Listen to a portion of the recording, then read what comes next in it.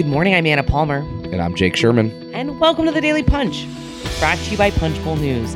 It's Thursday, February 16th, 2023. Let's get into the mix. Here are your Washington headlines of the day. Number one, Dems put pressure on who should be the next Fed vice chair. Number two, House Republicans head to the border. And number three, Jim Banks racks up some fundraising dollars. All right, Jake, let's get into it. The story that is leading Punchbowl News AM this morning is a look at who Senate Democrats, in particular, Senator Bob Menendez, the Democrat from New Jersey, want to have become the next Fed vice chair. Bob Menendez making a big case that the U.S. Central Bank needs more diversity by selecting its first Hispanic governor. So a few things to consider here. Number one, the big picture is that Joe Biden's economic team has been blown up, not in a bad way. It's just he has a very new economic team coming in. Lael Brainard has left the Fed, obviously, to become his top economic advisor, effectively.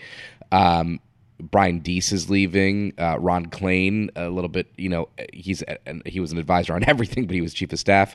So a lot of new faces in there. So Brainard's departure from the Federal Reserve opens up a slot at the Fed, like the number two slot, basically, effectively at the Fed.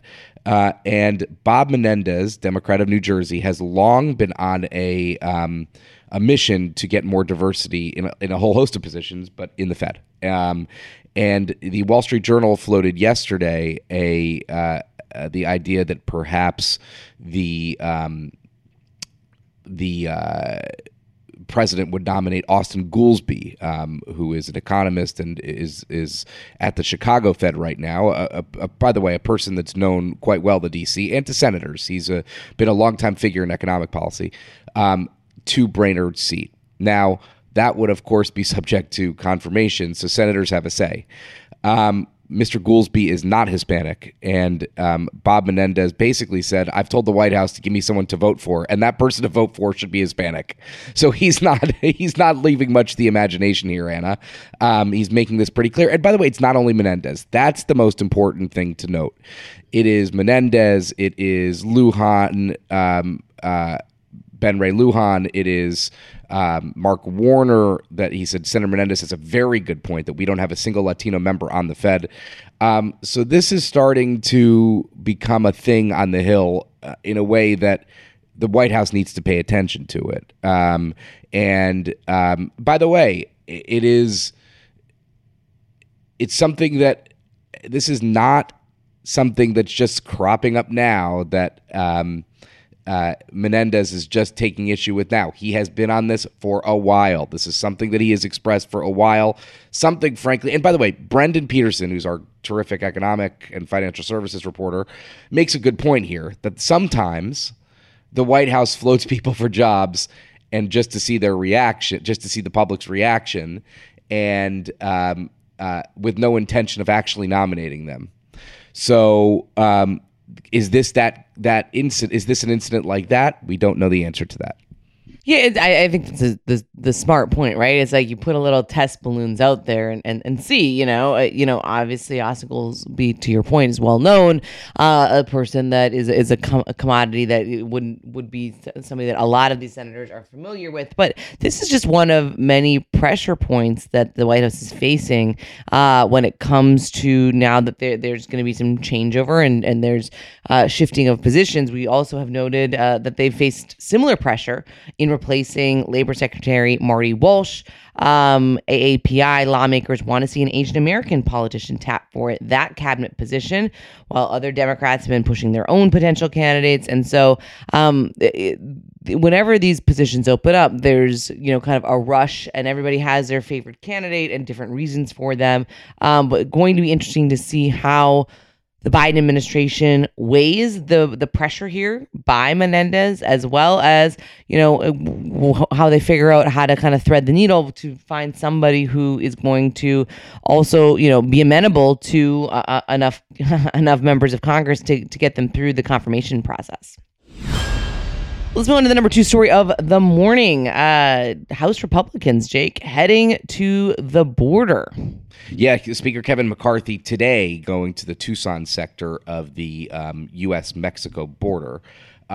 This is his first trip as speaker. It is what local media outlets are suggesting is the first trip of a sitting speaker to the U.S.-Mexico border in Arizona. Obviously, there's been scores of trips by McCarthy to the U.S.-Mexico border in Texas. I was once at the border with McCarthy in Texas, in El Paso, many moons ago. He is bringing 4 freshmen to the border with him. That is Lori Chavez DeRemer, Derek Van Orden, Juan Ciscomani, who represents this district, and Jen Kiggins of Virginia. They will get a briefing at the CPB headquarters in Tucson, the Tucson sector headquarters. They'll go on a helicopter to get an aerial tour of the border before visiting a ranch in Cochise County, Arizona this afternoon. They'll also hold a news conference in Cochise County. Listen, this is no surprise to us or to anybody who follows us or the House Republican majority. The border is a massive issue for Republicans. It's also becoming an issue for President Joe Biden. We'll have to see if there's any sort of effort to put some more money toward the border in any way, shape, or form. The jury's still out on that. The House Judiciary Committee is also going to the border next week. They are doing a hearing in Yuma, Arizona. Only Republicans plan to attend that. Democrats plan to have their own hearing next month. I think the thing that's interesting here is it's a real split screen, right? Between where you see it's a Republican only trip, kind of on their own talking points, Democrats doing their own trip to the border when it comes to House members. And in the Senate, you had a very different bipartisan Codell going to the border. A lot of talk of, can we find ways to work together? When you had Senator John Cornyn, you had, a lot of different members trying to kind of coalesce around this idea that there could be some kind of, immigration reform package. I think it just showcases how far apart the two chambers are when it comes to the approach, as well as the possibility for even trying to find a pathway forward on some kind of a larger package. I would also say one more thing here, Anna. Number one, the White House, I have to imagine at some point this Congress might take the opportunity to put some money toward the border.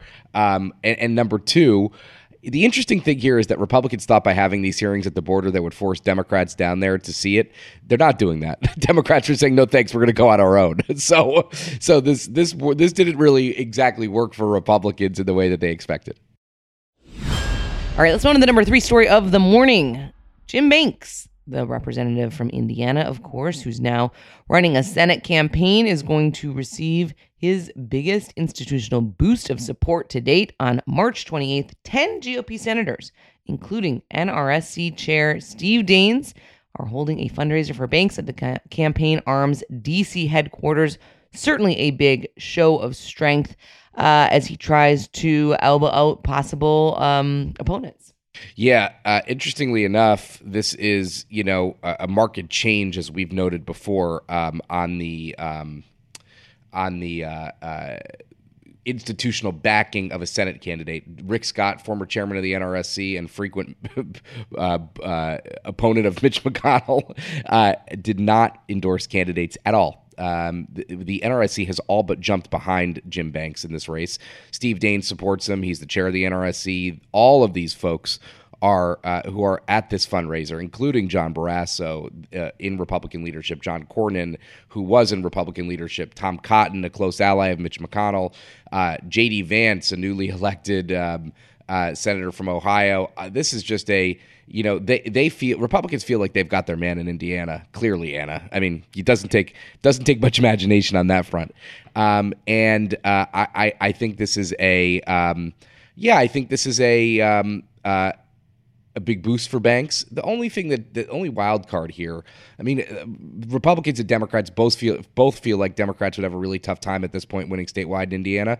The only thing that could really hurt Banks here is if some sort of unknown self-funder jumps into this thing and gets in the race. And I don't personally see that happening at this point.